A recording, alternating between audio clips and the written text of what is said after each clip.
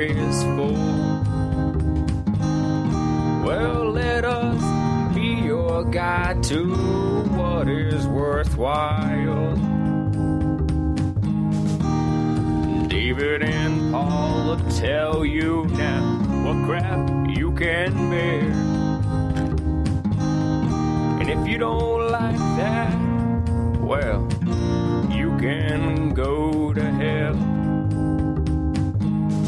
Don't watch that. Hey, hey, hey. Hey, watch this. Yeah. Okay. Hi, everybody. Welcome to Hey, Watch This. I'm Paul Goebel. I'm David Bax. And apologies. This is an early record. Today, I didn't even have time to get high. That's how early this is. That's how early it is. I am 100... Well, I mean, it takes like, 2 months for weed to get out of your system. But I am... The last time I got high was last night. So, what's up, David? What's new? I know there's a lot of stuff going on in the world of cinema that is very exciting this summer. Is there? There's not a lot. Although, you know what? I am actually... Probably after we record today...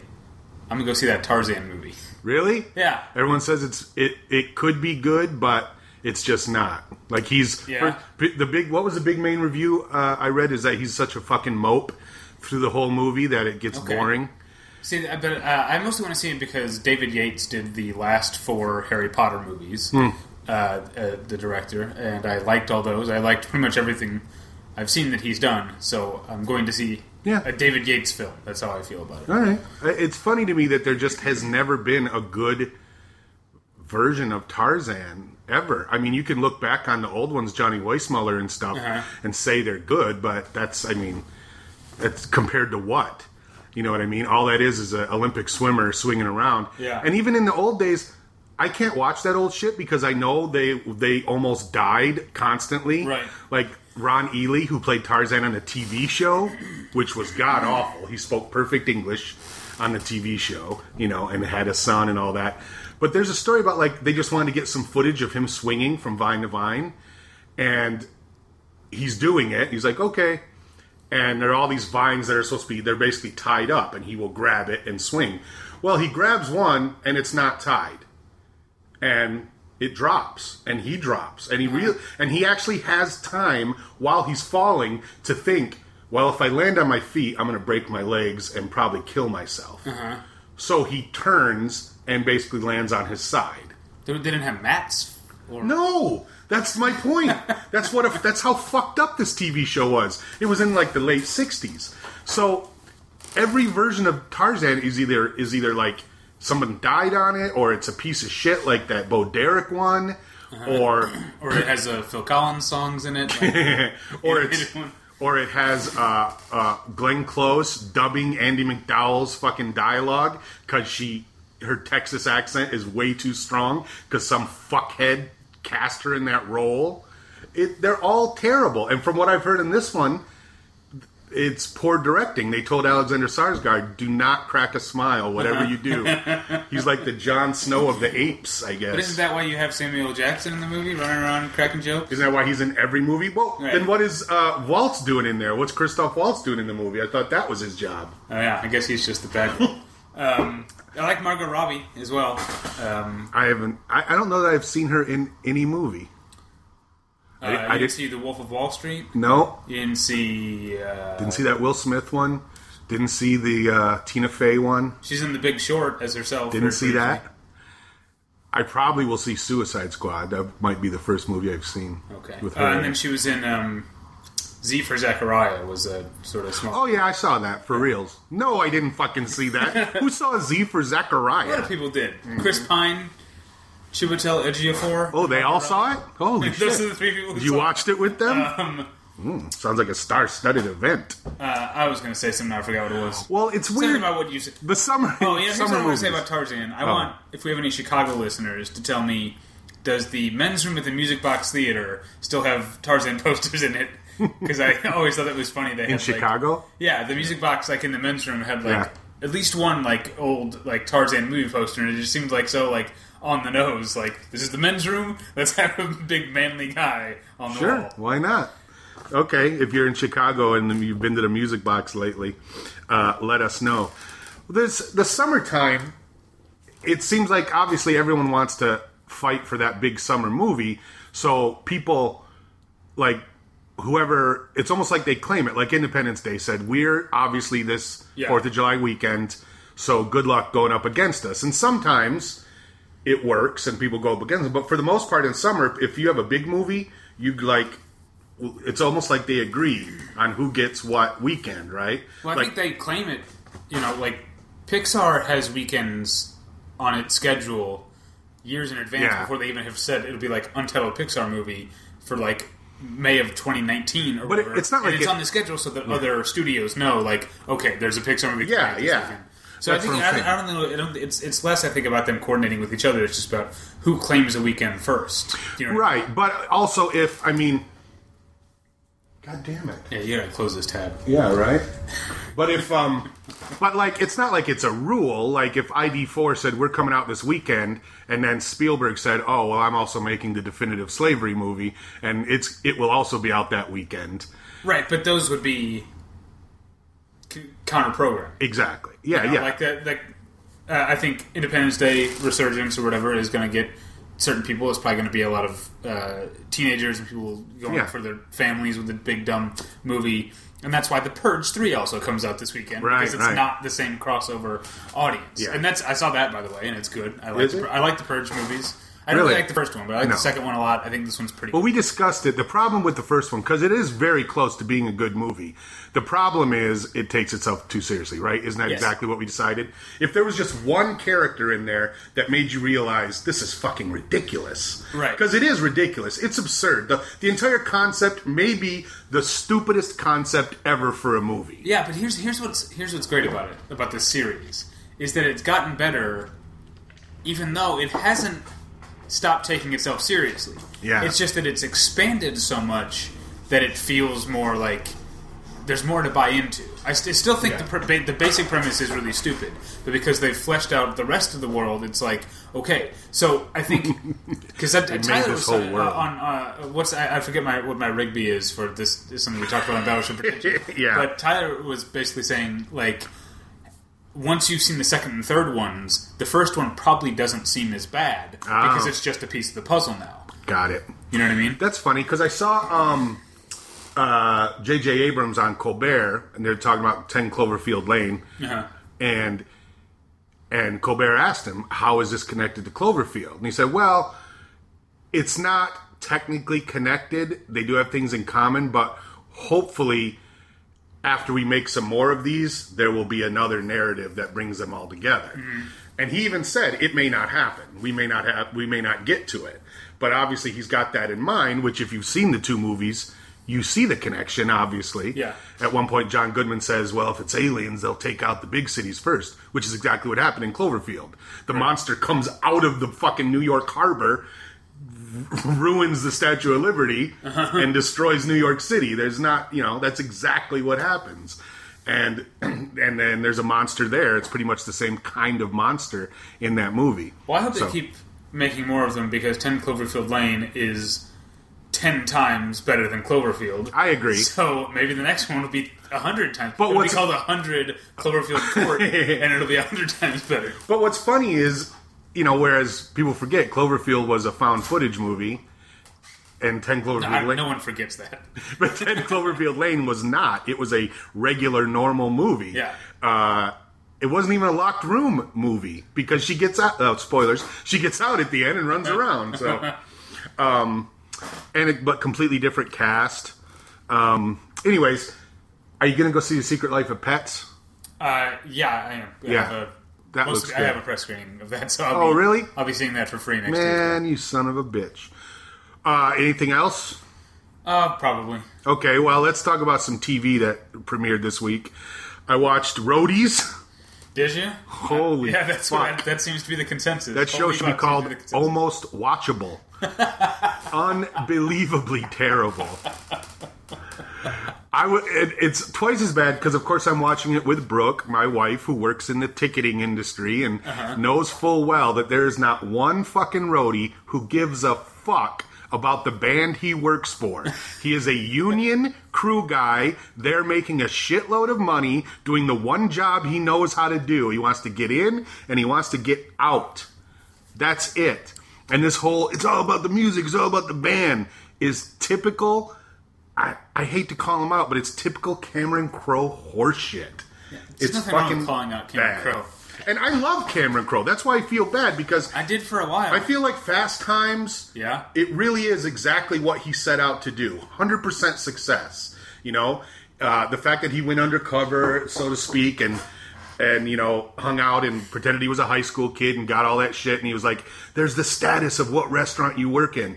And as a guy growing up in the 80s, a lot of that was true. And it was very close, hanging out at the mall and all that shit. And I was like, wow, because unlike The Breakfast Club, which I think is a bullshit depiction of high school, I think Fast Times is the opposite of that. Right. And I like Almost Famous, and I love Say Anything. Say Anything's great. It may be the best teen romance movie ever made. I'm not the biggest Almost Famous fan. I do like Jerry Maguire. Yeah. I also really like Vanilla Sky. I know that's a little bit movie's divisive. Bullshit. I like that movie a lot. Piece of shit.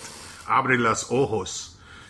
That's the original. I've seen that one too. You should say I like Abre los ojos, but Vanilla Sky's bullshit. Here's the thing about I don't know if you know this, but you should know this. What's the one thing that is in almost every Cameron Crowe movie? An Elton John song? No, close. Somebody singing in their car or in Almost Famous in the plane. Yeah. It's them in the plane singing that. In Say Anything, it's John, what's his name? John Mahoney. Who's singing, Ricky, don't lose that number, and he starts crying.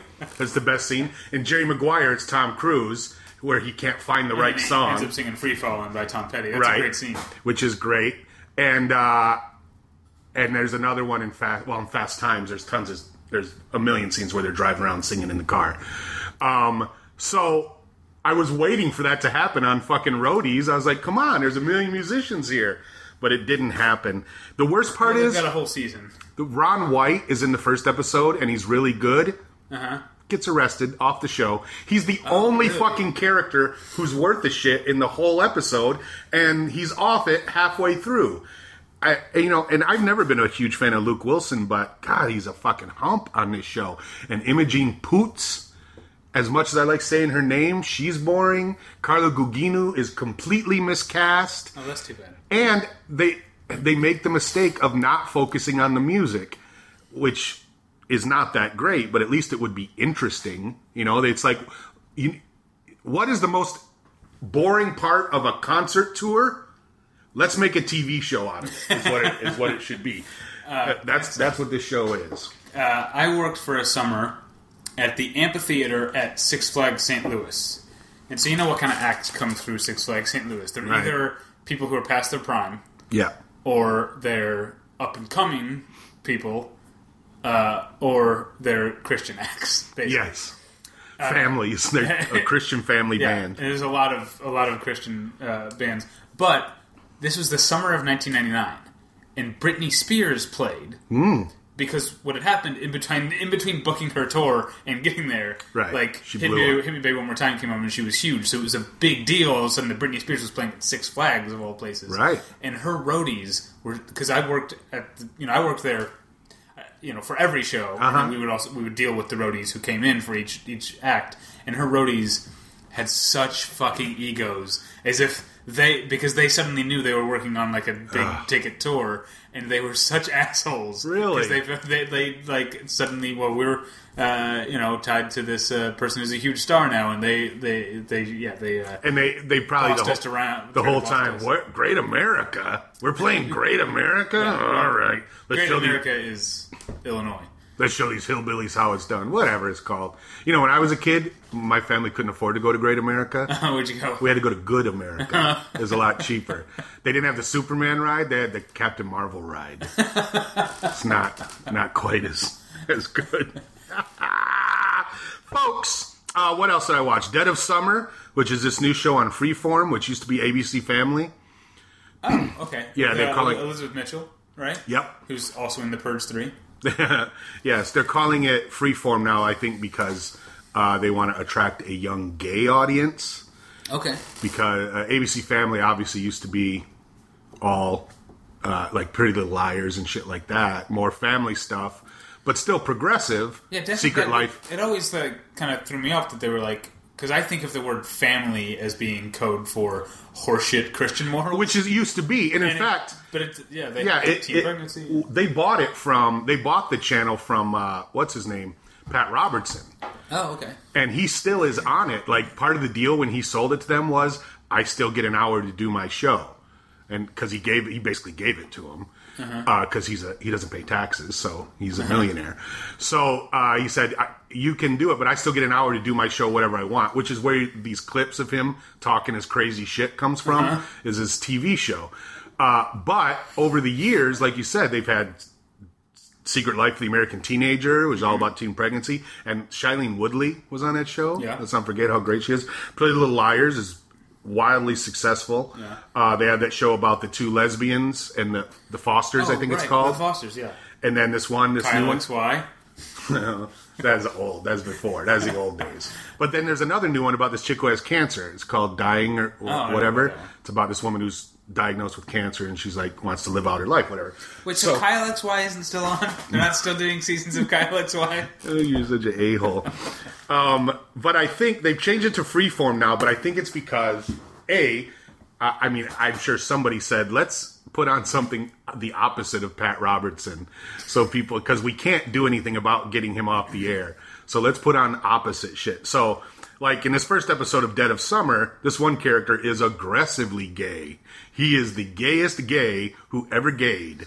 And the premise of the show is, it's all these people who went to a camp in the 80s, and now they're back working at the camp, but some shit happened there. So it's a lot like Pretty Little Liars, but with dudes and girls, and a million 80s references. Okay. So young people who think the 80s were cool will watch it. But it might be good for kids. I couldn't even get through it. It's a half hour. It's an hour long. I watched 30 minutes of it and said, okay, fuck this show. Young people now think the 80s were a bajillion years ago. I know. And they romanticize it in like some amazing way. I mean, there were a lot of great things about the 80s pop culture-wise, TV, movies, music. Pretty great. It exploded. However, the 80s sucked. Ronald Reagan began his fucking march through our liberties and ruined this country. If you don't fucking believe me, Google it. Because everyone thought Ronald Reagan, the great savior of America, was doing this great thing. But he didn't. I told my 11-year-old nephew a while ago that I was born in the 1980s, and his eyes went so wide. Like I said that I used to fly a pterodactyl to school or something. It just seems so long ago. Yeah, but he's also 11. I mean, I've met the kid. He's smarter than most, but he's fucking 11. All kids are stupid. I don't care how smart your kid is. All kids are stupid compared to grown-ups. So Dead of Summer, you might like it, but I hated it. The other show I watch is this Greatest Hits show. I don't know about this one. It's perfect summer fare. The premise is Arsenio Hall and this girl who opened for what's that fucking band? Radicals. Nah, that country band, that has a stupid name. They have a stupid name. Dierks Bentley. No, the other one. The other one with the terrible, stupid name. They're a band. Florida Georgia Line. Is that something? No, but is that a band? That's a band, right? I don't know if they're country though. But anyways, they host the show, and the premise is they just get people, old bands and performers, to come out and play. And sometimes they play along with new people, and they mix it up. Flats. And they mix it up. So this first episode, Lady Antebellum. That's it. It is Lady Antebellum. See, I told you it's a stupid fucking name. Oh, okay. I'm gonna let you finish, Kanye West style. Okay. But first, I have to talk about. Wait, are you gonna just say names of other country bands? I have to talk about my favorite thing that's ever been on TV. Maybe, ironically, the Wishing Boot. The Lady Antebellum Crystal Light commercials. Do you remember? I don't know if you ever saw these. Lady Antebellum did a couple of commercials for those little Crystal Light packets. You just put them in water or whatever. Oh, it's like them on tour. Good show. Their bus breaks down in the first one, and they're hot and bored, and they're like, "What are we gonna do?" And she's like, "Hey guys, I have an idea. And they start walking through a public park, handing out Crystal Light packets to people, and they stand on a picnic table and do a little concert, and people sing or drink Crystal Light and gather around them. That's the better one. The other one I can't even begin to describe because it's them on stage, but it's like it's smaller than this room, whatever it is. Like the audience is right on top of them. Okay, and they like drink Crystal Light mid-song or something, and then as they're singing, they like turn into bottles of Crystal Light. Wow. And then I think like she reaches and grabs a Crystal Light from an audience member and just takes a drink of it. So she's a bottle of Crystal Light drinking a bottle of Crystal Light. It might happen the other, or maybe she drinks it first and then turns into Crystal Light. I wish that I had these just saved in my DVR so I could watch them whenever I want. They're so strange. That reminds me, now I'm going even further off topic, but I want to let you get back. Have you ever seen the... It's a foreign commercial, but you can find it on YouTube. The Marky Ramone ice cream commercial for like Italian ice cream or whatever. I may have seen a clip of it or something. It's so great. You have to watch it because he sings a song like in the style of the Ramones. Yeah. That's about ice cream. It's like gimme, gimme, gimme some ice cream or something. Right. But it has like the worst example of that.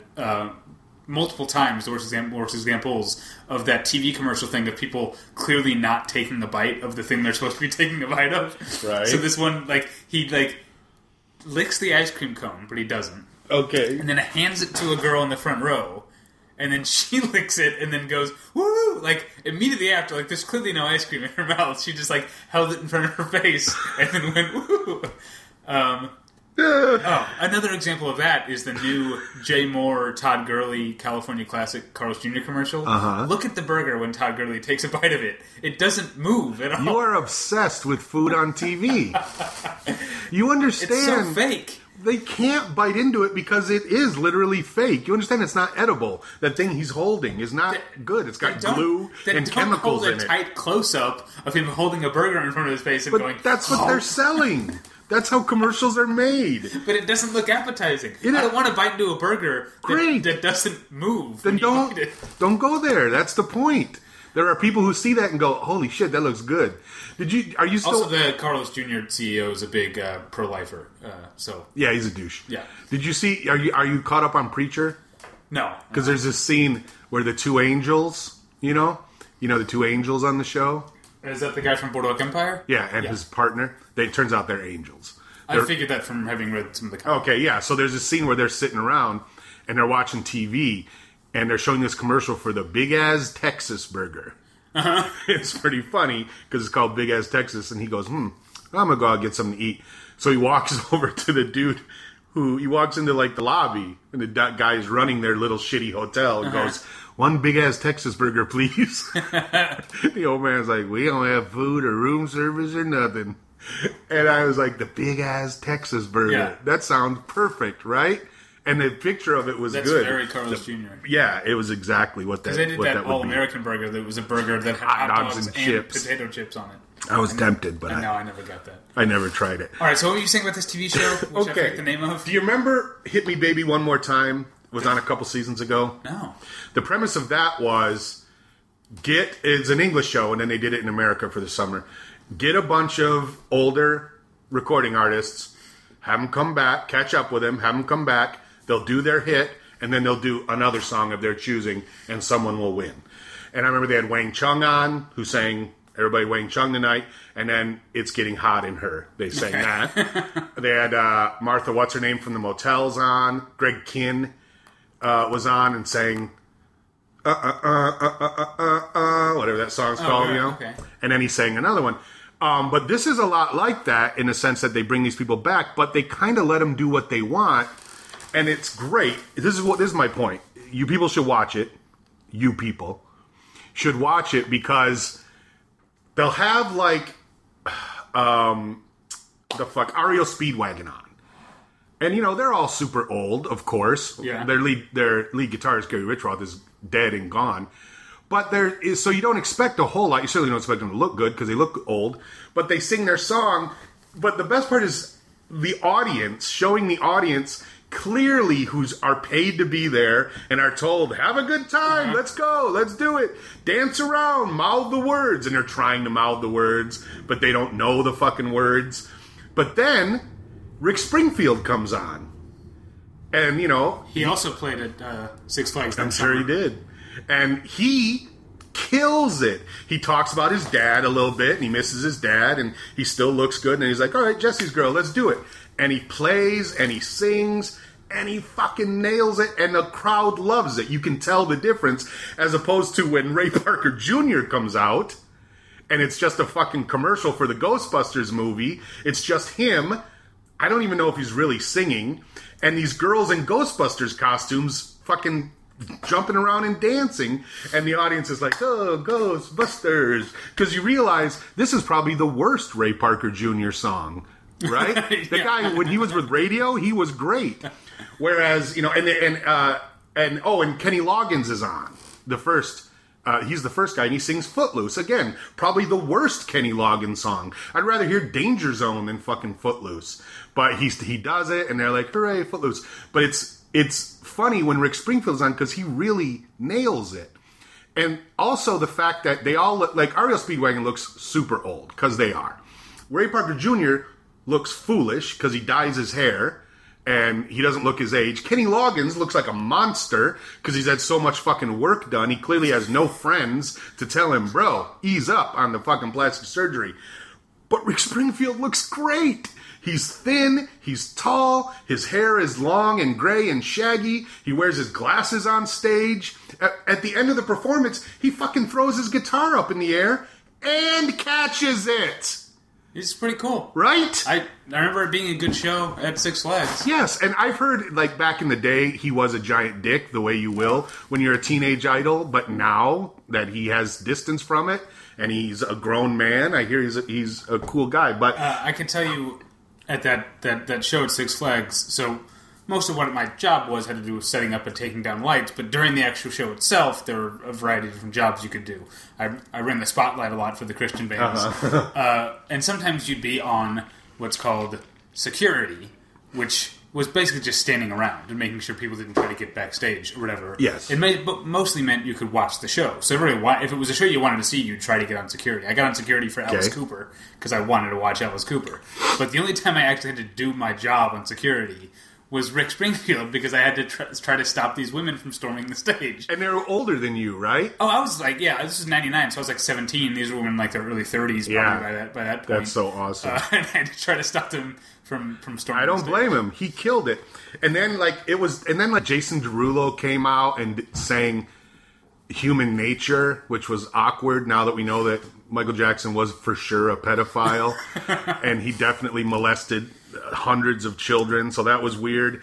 And then Pitbull came out because his new single, he samples an REO Speedwagon song. Okay. So he did that. So half the show's bullshit.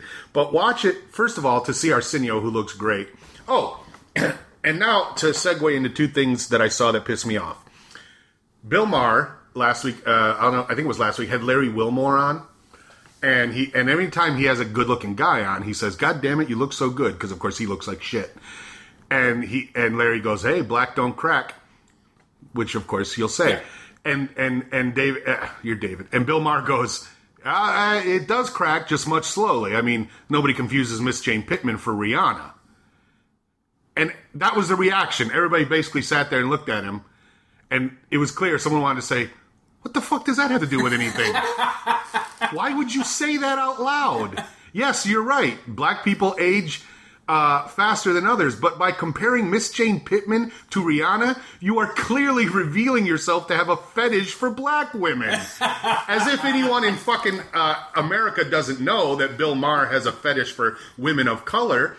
He just basically said, "I would never date Miss Jane Pittman, but Rihanna gives me a boner." What is wrong with you? That's what he sees a woman of color and goes, "Too old for me." What a fucking weirdo. Who says that? I was like, and literally everyone just looked at him and went, "Okay." It's like, that's not the point. First of all, you brought it up that he looks great. Uh-huh. Yeah, he's such a fucking a-hole. It blows me away that his show, because I love his show, but what a dick. The other thing is, Kevin James has a new sitcom coming out in the fall. Okay. And the CBS is promoting the shit out of it this summer, especially during Big Brother. But they're saying, the king of comedy returns to television. Kevin James in Almost Kevin, or whatever the fuck it's called. Uh-huh. And I turn to Brooke and go, when did fucking Kevin James become the king of comedy?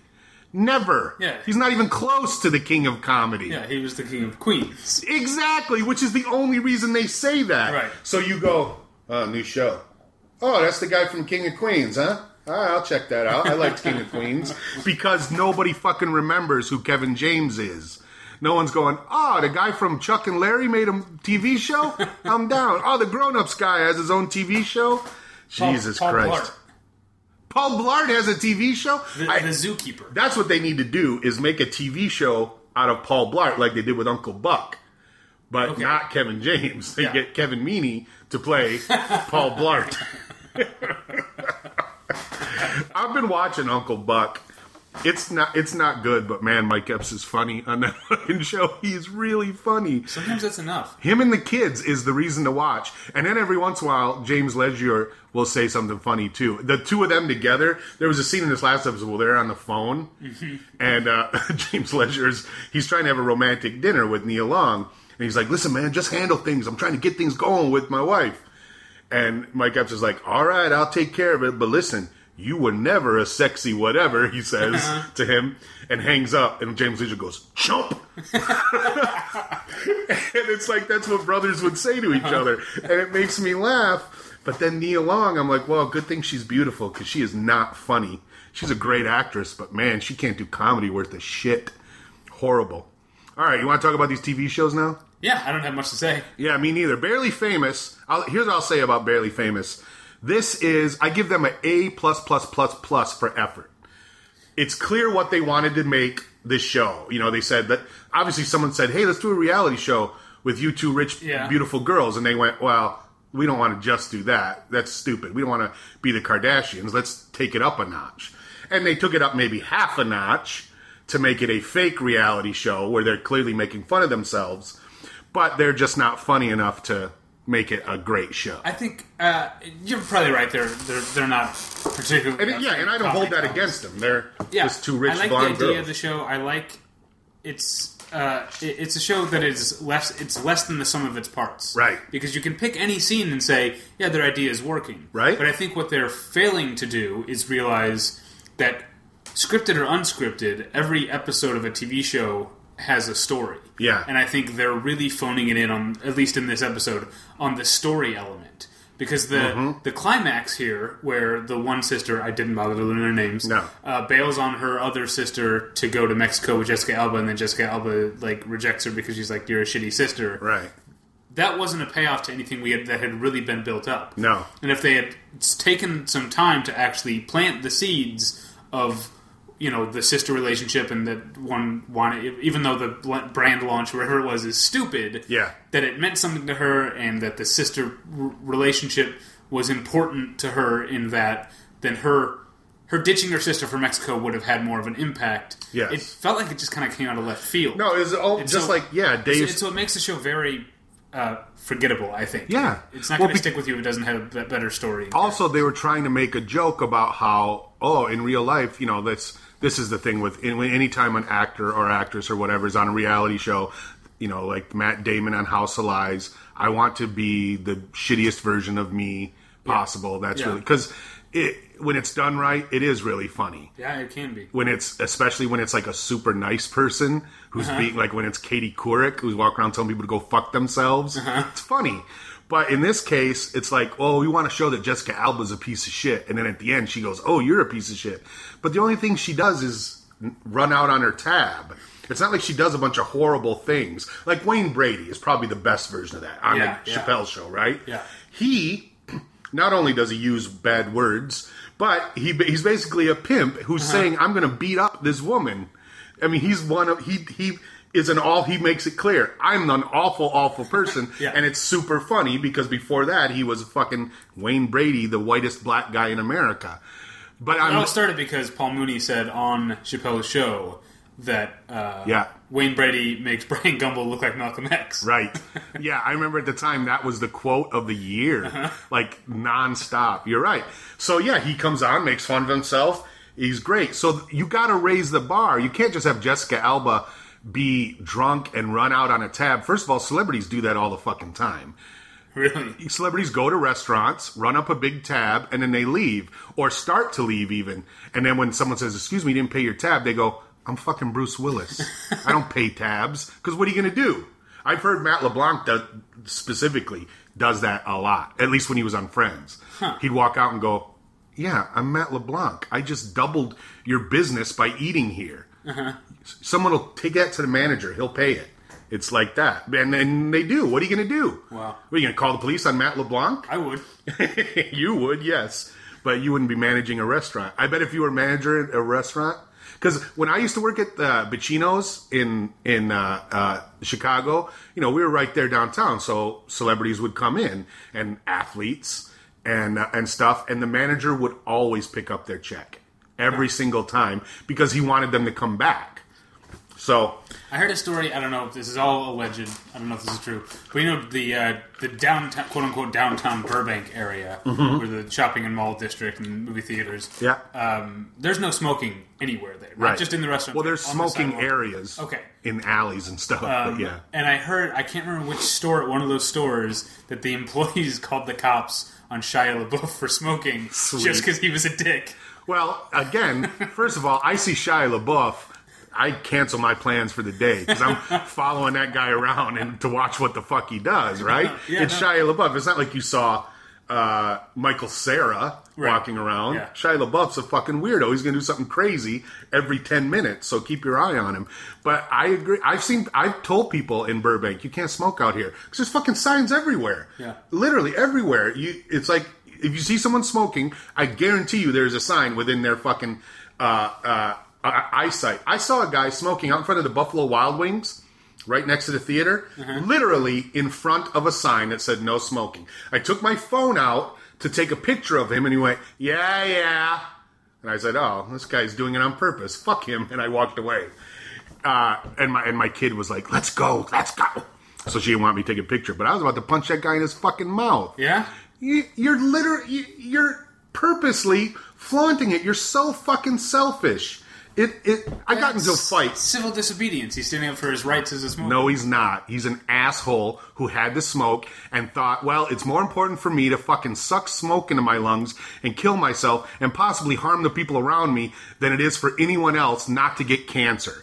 Smoking is fucking garbage. If you smoke, you're a garbage person, or else you don't mind being mistaken for a garbage person. I guess that I smoke. Yeah, I know, and I wouldn't say that in front of you if I didn't know it.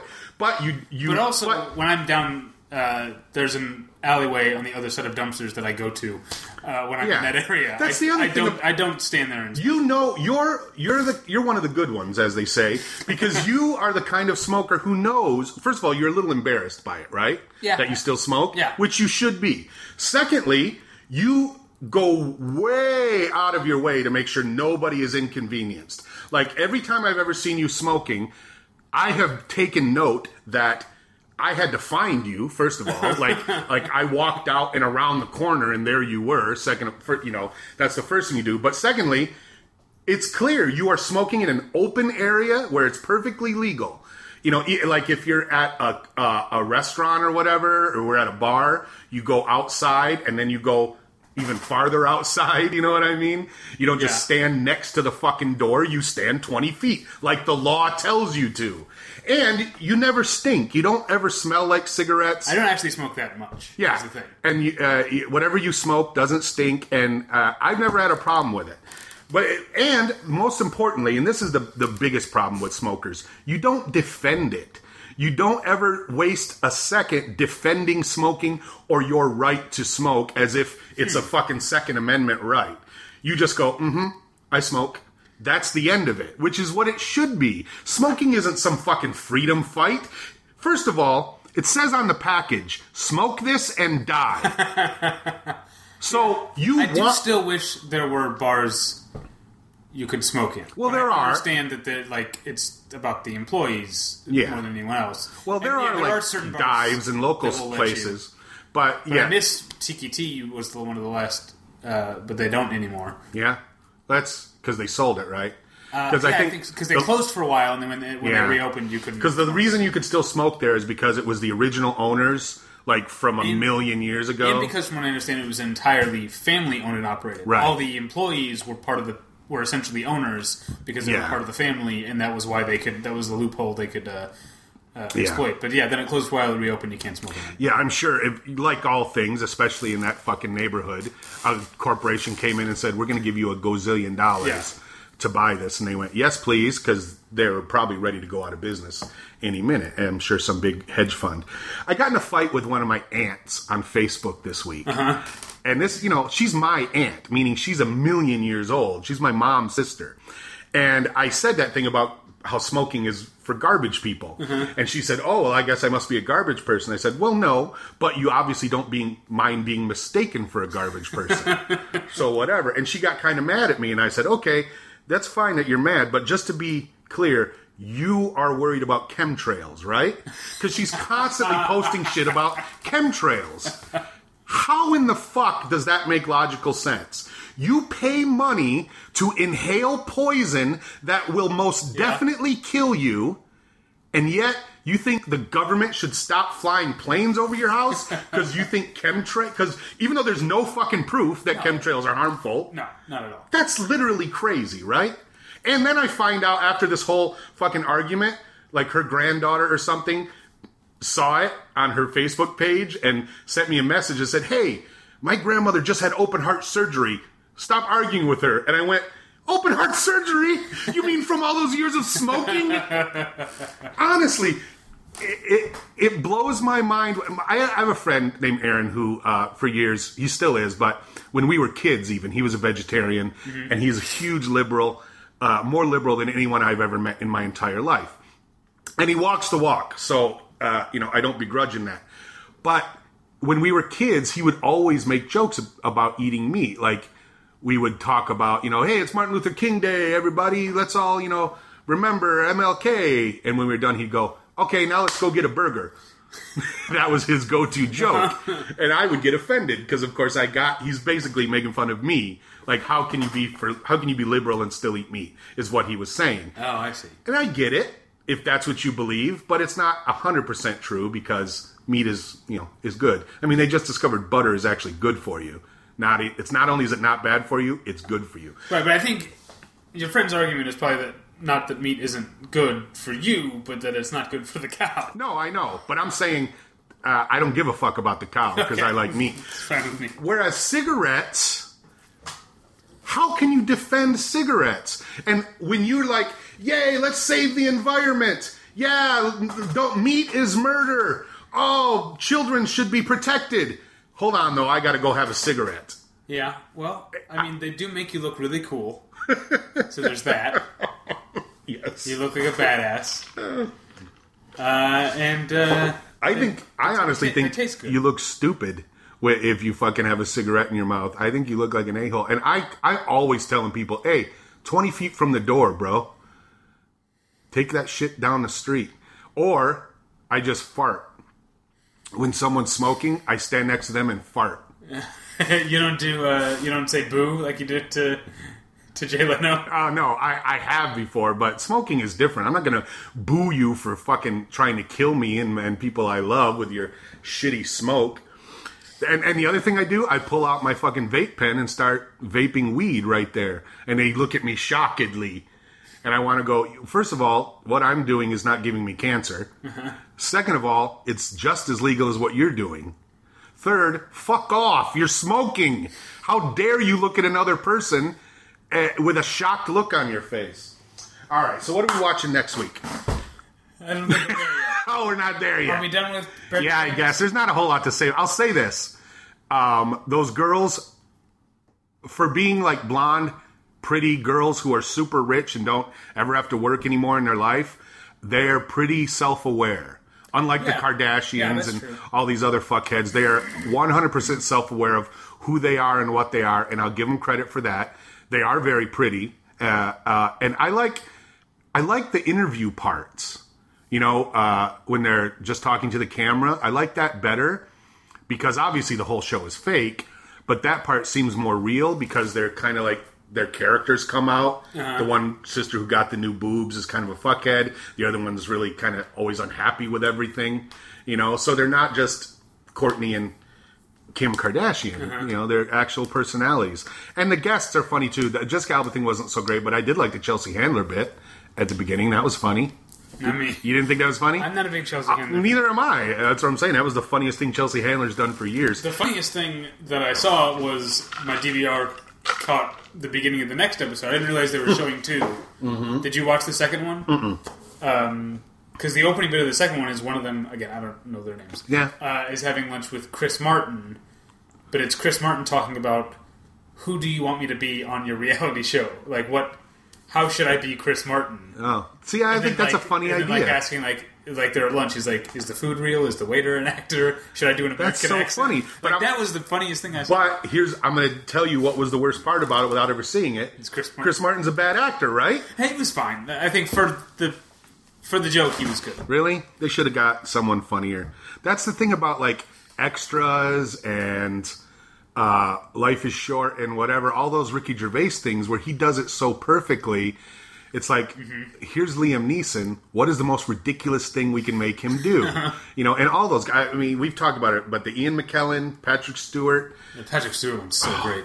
Fucking Dame Diana Rigg in that one episode with Harry Potter. Yeah. She has maybe 2 lines in the whole thing. But the fact that she's willing to sit there with this rubber on her soup spoon, brilliant. Yeah. Yeah, and so honestly, if you're not willing to be at least that funny, don't bother with that gag. You know what I'm saying? Yeah.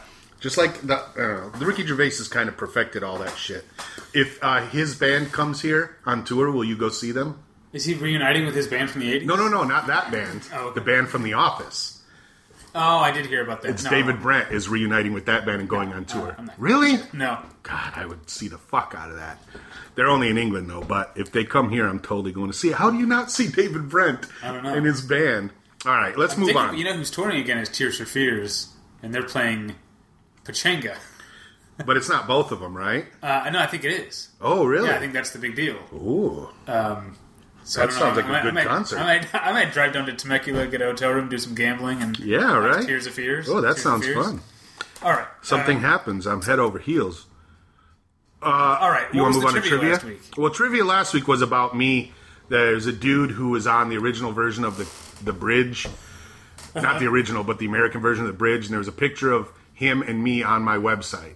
And I said he was on another show that you watched. But nobody got it. Nobody even bothered to... They said, I got to go to his website. Forget it. I'm not interested. But it was Eric Lang, who played Radzinski on Lost. And he also played... that picture of me and him is when I went to a taping of... not iCarly, Victorious, which was on Nickelodeon. I took my daughter to a taping. They don't have an audience, but we just kind of hung out and watched them. And she got to meet...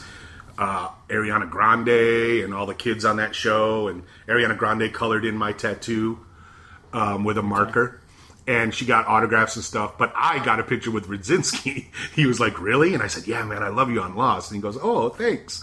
And we took a picture. He was super nice, but he's a great actor. He was great on the bridge because he was the guy he was the bad guy on the bridge. He was the guy who killed everybody and fucked shit up. He was fucking dynamite. And he's great in that episode of Fringe. Do you remember him in that episode of Fringe? No. He was a guard. This is in the later seasons. He was one of those trustees or whatever, you know. Okay. He was obviously a human, but he was working for the guys. Okay, yeah. And then they take him prisoner. Yeah. He was fucking amazing in that episode. He was also in an episode of Modern Family where I think he was a referee at Luke's basketball game. It was an early one when Luke was a little kid. Okay. Anyway. Yeah, he's a great actor. So that's the answer is that guy played Radzinski on Lost. Nobody got it. You got a question this week? Yeah, it's about Jessica Alba, who is a movie actress, but is when you think of TV, she had her show Dark Angel, which is where a lot of people learned her name. Where she met her first husband, Michael Weatherly. Okay. But they're no longer married. But she was actually a regular on a show before Dark Angel that actually ran longer, and she did more episodes. What is the name of the series that she was a regular on before Dark Angel. So it was before she was a star. Yeah. Because Dark Angel was after she was a movie star. She had made some movies and they gave her own show. So I'm going to say, she was a regular on Models Incorporated. No, it was earlier than that. I'll give you one more hint, actually. Okay. It was a syndicated drama. A syndicated drama. Yeah, it was not tied to any one network, as far as I know. Now I'm suddenly doubting if I'm right about that. Well, I can't come up with a better guess. Oh, right. Yeah. It was syndicated. Yeah. But it was like, it wasn't like WGN or Fox syndicated. It was just like, who wants to buy this and put it on? Yeah. Yeah. So like Saturday afternoon type shit. Exactly. That kind of... Okay. So, but you're right. I remembered that. But I was misremembering it. All right. So if you know the answer, write to Paul at thekingofTV.com. I just sold a CD this week to a guy who said, man, I love your voice. I want to get a copy of you singing your theme song. I'm like, okay, buy my CD. It's on there. Oh, where can I get it? My website. What's your website?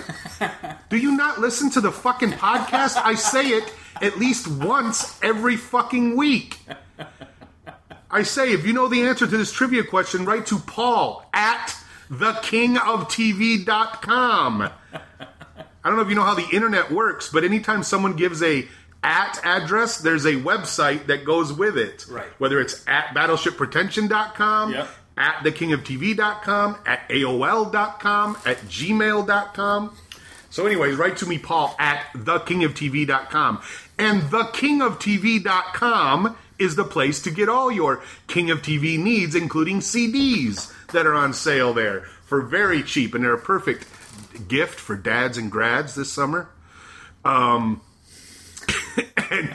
you can... We're past both of those things. Really? Father's Day and graduation are over. It's July now. Oh, man. So it's a perfect Independence Day gift. Yeah. Celebrate your independence listening to the dulcet sounds of Paul Goebel singing TV themes. It's not too late for a late Canada Day gift, right? That's true. Do you ship to Canada? What? Do you ship to Canada? If you could buy I your will. CD? I will ship to Canada, yes.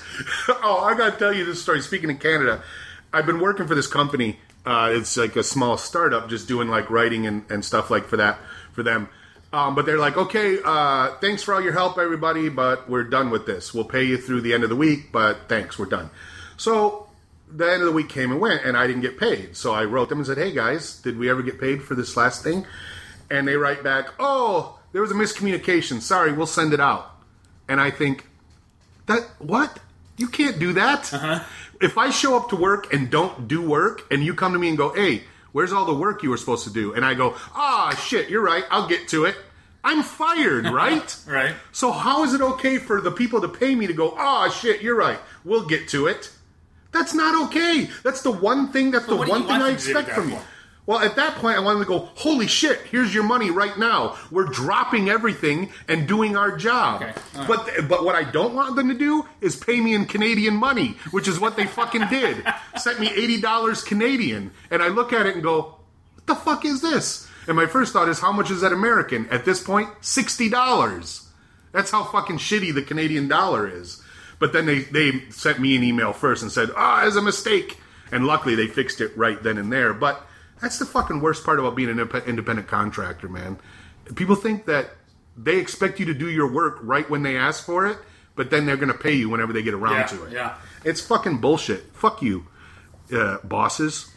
Follow me on the Twitter, at Paul Goebel Show. Be my friend on the Facebook. I will argue with you about chemtrails and Trump and all the other shit that I argue about. You can buy my CD. You can still buy videos from the old Paul Goebel Show.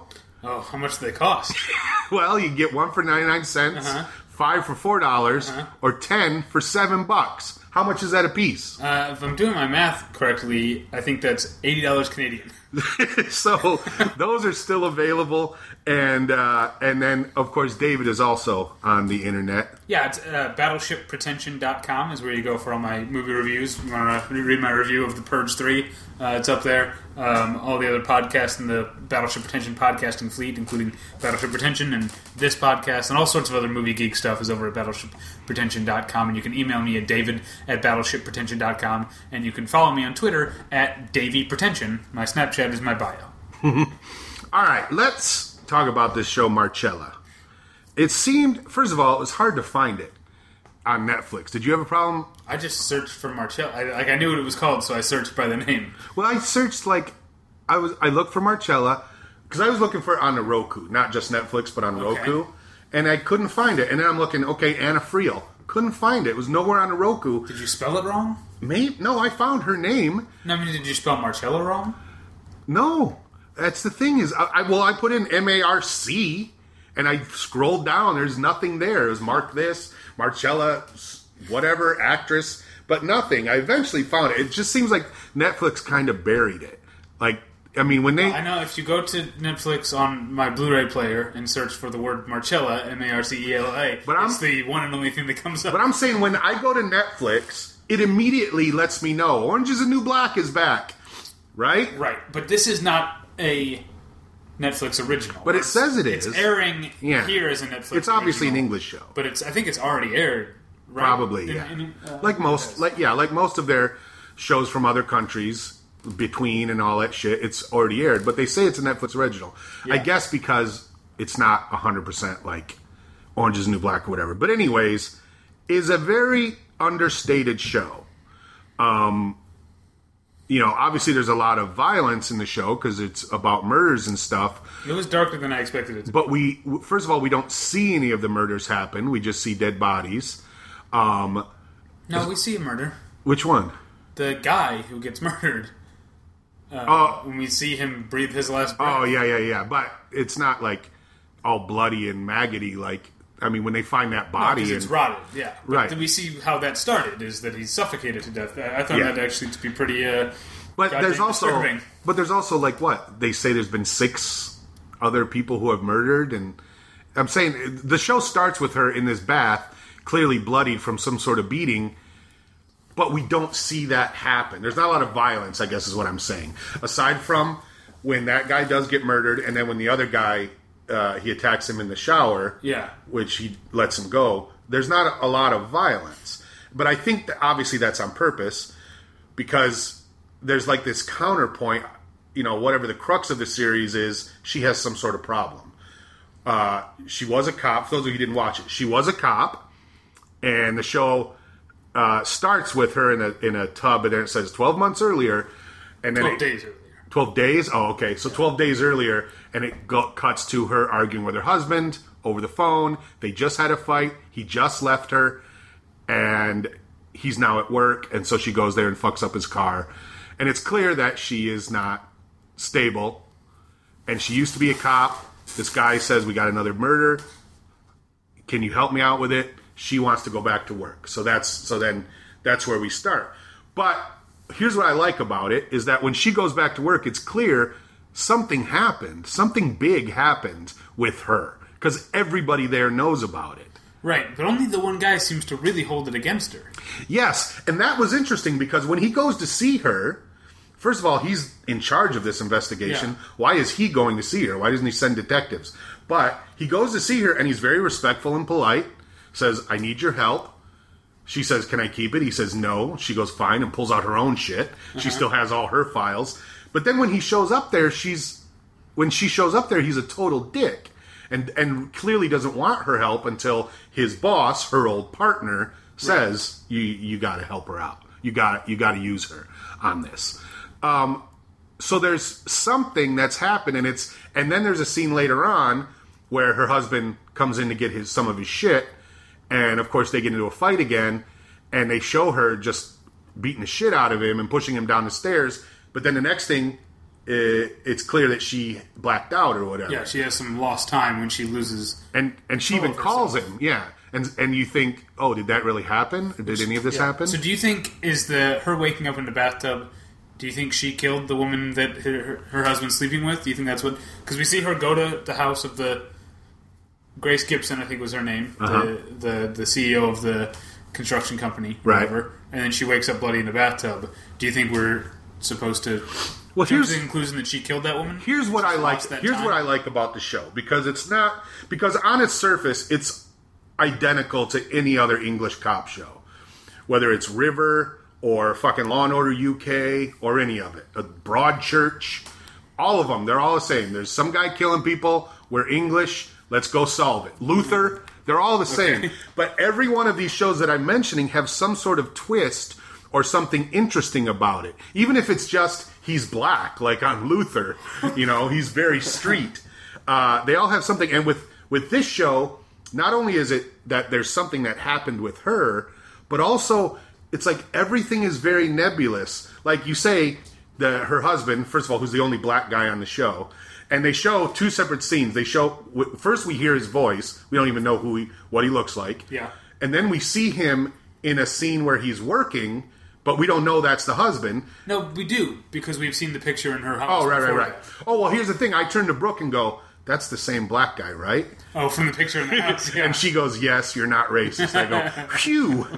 So you, but it's not like he shows up in the first scene and goes, oh, my fucking wife. Anyway, I mean, right. It's all very nebulous, and the two things don't have it. And even you say he's banging that blonde chick, we don't know that for sure either. I guess we don't, but I mean... Right? They're clearly friendly, and then that whole thing is like... But her reaction when Anna Friel shows up definitely implies... Maybe it just implies that he told everybody, by the way, I've left my wife, and she's nuts, you all know that. We've all talked about that before. So if she shows up, be on your guard. Right? But no, because Anna Friel saw her, or saw them go into the same home. Not together. Yeah. But that's why she decided to go to Grace Gibson, is because she saw them go into the same place. Right. So she has she has reason to believe there's things Yes. I'm saying she has reason to believe, yes, but we don't know that they are. Okay. We haven't even seen them show affection to each other beyond a working relationship. Okay. But then, on top of all that, there's this crazy shit going on with that family and their construction and that whole thing that seems completely separate, right? Viserys Targaryen. Yeah, and that seems really interesting. You got this family who's building this business. This one son says, hey, we promise to make it ecologically sound. That's Viserys. The mom says, yeah, but we're not going to do that because it costs too much money. The daughter takes the opportunity to basically bring it up at a board meeting. Uh-huh. And then everyone's mad at her. Yeah. Even the guy she's doing it for says, I don't need you to fight my battles, her brother. And I was like, wow, that's really interesting because she's like rich and powerful and beautiful, but she seems like she's put upon. You know what I mean? It's like everybody shits on her in this family, even though, I mean, aside from the mom, who's older and blonde, she's like the only pretty blonde female in that whole world, right? Okay. And it's different. And she seems to really want to help. You know what I'm saying? She's not a fucking idiot or selfish. She's a nice person. So it's like everything's been tweaked a little bit. When he shows up at the house to get his shit, and she's like, oh, I thought I heard you, and it's weird, and then eventually she loses her shit, but you go, did she really lose her shit or not? And then she calls him, clearly it says, what just happened? I don't remember. And he says, well, you pushed me down the stairs. Okay, so we saw her beating him. Yeah. Did she really beat the shit out of him, or did she just push him down the stairs and he ran away? So I'm saying it's like, you know how when you watch a show and you're like, did this really happen? And then 2 seconds later they make it clear. No, that didn't really happen. Okay. This show you don't know. That's not my take on it, but really? It's interesting. Well, the bathroom thing is the perfect example because they show her in this tub. They make it clear that, first of all, she wins the Side Boob of the Year award. While she's in that tub. It's pretty brilliant. But secondly, she's not just sitting in a tub taking a bath. She's got blood on her, some of which is her own. But there's also blood all over that bathroom. Because they show, again, at the end, some shit went down there. Broken glass, yeah. Yeah, it's not just she got in a fight and went home, or she caught someone, she caught a bad guy, and then went home and took a bath and cried.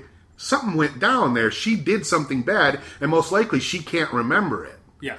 And, I guess the point I'm making is, for a first episode, this fucking show was chock full of shit that they set up, that they could pay off brilliantly. It reminds me a lot of Orphan Black. In the first episode of Orphan Black, you go, what the fuck is going on here?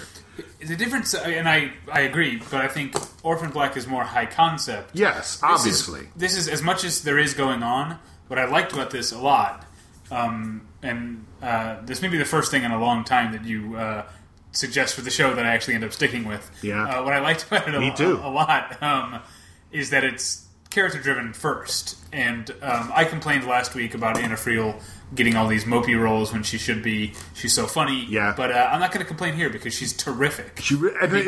I'll say the whole cast is really impressive. I don't recognize anybody. I didn't recognize Targaryen. Who is he? He's the brother, the one. Loras. With the crown of gold. Who is he in Game of Thrones? Yeah. Daenerys' brother who dies in the fifth. I didn't. Aside from Anna Friel, I didn't recognize one person, and I liked that because it wasn't like, oh, there's that fucking guy who's in every English thing. You know what I mean? Yeah. But it was very believable. And I think it does kind of seem like it's the show I kept returning to, even though in some ways it's very different, is Homeland. In that it's a female investigator who's very good at her job, but also very troubled. Has something really wrong with her. And I think, it's hard to paint a character who is the jilted woman, right? The one, and not make it a stereotype. And it's not here. Her performance is so organic and believable that you get that she's breaking up a little, like she's losing it a little bit, but you feel for her. When she's doing things she shouldn't be doing, like following her husband around, fucking up his car with a bat. Like you understand, like she's troubled, and it's like I think Homeland at its best. When Homeland was bad, or in shows like this, with male leads to it, with like House or whatever, when they're bad, it's like it's already asking you to forgive their bad behavior, because they're a genius. But when Homeland is at its best, and what I think this one does is that you can kind of have to separate the two. It's like she's really good at her job, but she shouldn't be doing this shit. Like this is really rough. Well, that even was like showing up outside of the marriage thing, even showing up and following the suspect she had from the first one. Yeah. She shouldn't be doing that. Well, she just walks right into his job. Hi, remember me? Yeah. And he says, "Oh fuck, what are you doing here?" Yeah. I mean, it's clear that it was not a good thing. Yeah, she just basically went and rattled his cage, and then she follows him. But even that, we don't know what the fuck's going on. With that woman. With that woman, that was. I mean, I'll give you $1 million if you can tell me what that was all about. I need to go back and watch that scene again. Right? It was hot in North Hollywood last night, and I had the fan on, and like those quiet scenes, I'm like not entirely sure that I got that. Yeah, I turned to Brooke and said, "What was that all about?" She said, "I don't know." I mean, it was almost like honestly, watching TV, and this happens when I watch with my wife constantly. She'll ask me, "What the fuck about?" Something will happen. She'll go, "What was that? What's the fuck?" And I'm like, "This fucking show is 10 minutes in. Can we just watch it?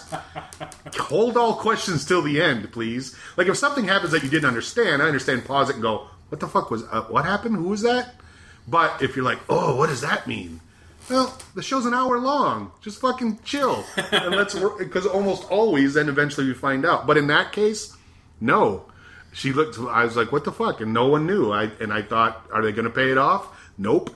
But I also like how those guys are in, like, whatever, minimum security prison. It's like a shitty dorm. And then work release program. Because, again, aside from Orange is the New Black, there are no shows that show, like, the minimum security prisons for the non-violent offenders. But I like to get back away from character stuff and back to the plot stuff. I like that, on the one hand, the show seems to, with that, when we actually see a murder, it seems to be saying, okay, so this guy she suspects from the first round of murders couldn't have done it, right? Right. Because we see him murder when he would have been occupied. Right. But then we see him attack the guy in the prison in the same way. With the bag, yeah. And it's clearly, I like these multiple suspects.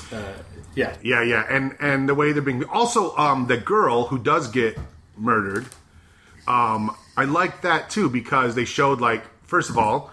Oh, no, she doesn't get killed. I think she's going to be a future victim.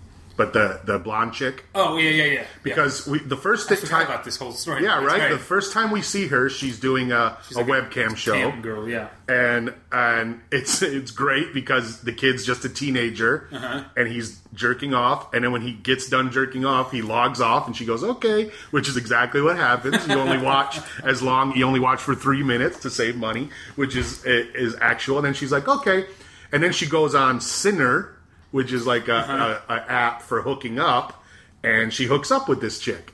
And that was a little confusing because Brooke says to me, what, you just spend the night with a prostitute and let them sleep in your bed? And I said, I don't think this was a prostitute. I think this was a hookup. Yeah, this is like a grinder. Yeah, it's like grinder for chicks or whatever. And then she stole her money. And I said, probably it was a hookup with the added bonus of, and I'm going to steal shit while I'm there. Right. But then you think, okay, so she's a loose woman, whatever. She'll do whatever for money. She has loose morals, ambiguous or whatever. But then some dude sees her on the street, some kid, and he recognizes her from her webcam shows and says, listen, just, jerk me off or whatever, I'll give you money. So that's not a ridiculous thing. He's quite respectful about it.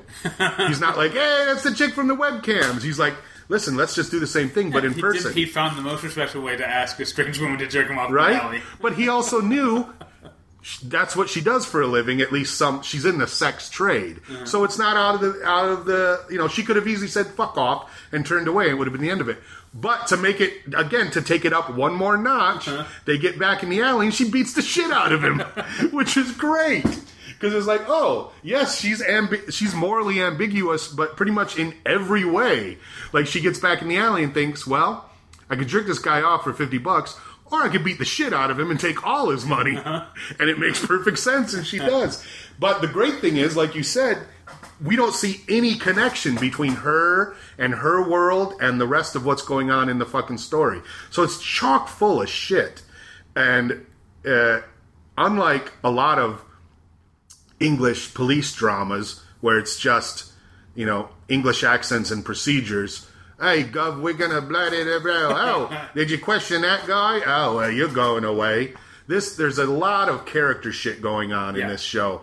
It seems like even like her husband, who seems very stoic and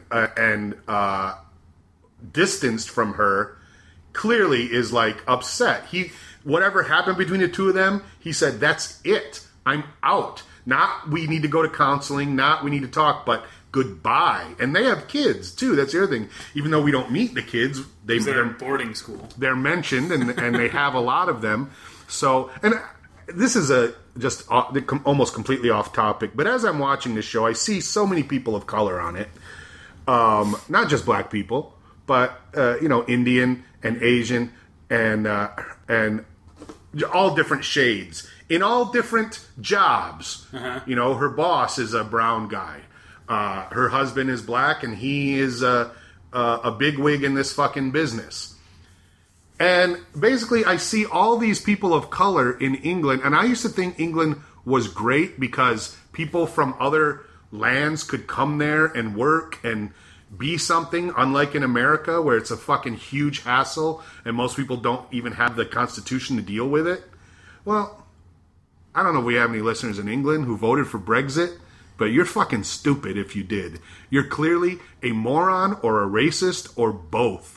And while it makes me happy to know that Americans don't have a fucking stranglehold on stupidity and racism, it actually makes me feel good that there are a bunch of stupid racists in England as well. It blows me away because one of the things I have always loved about watching English TV is seeing people of color in like positions of power.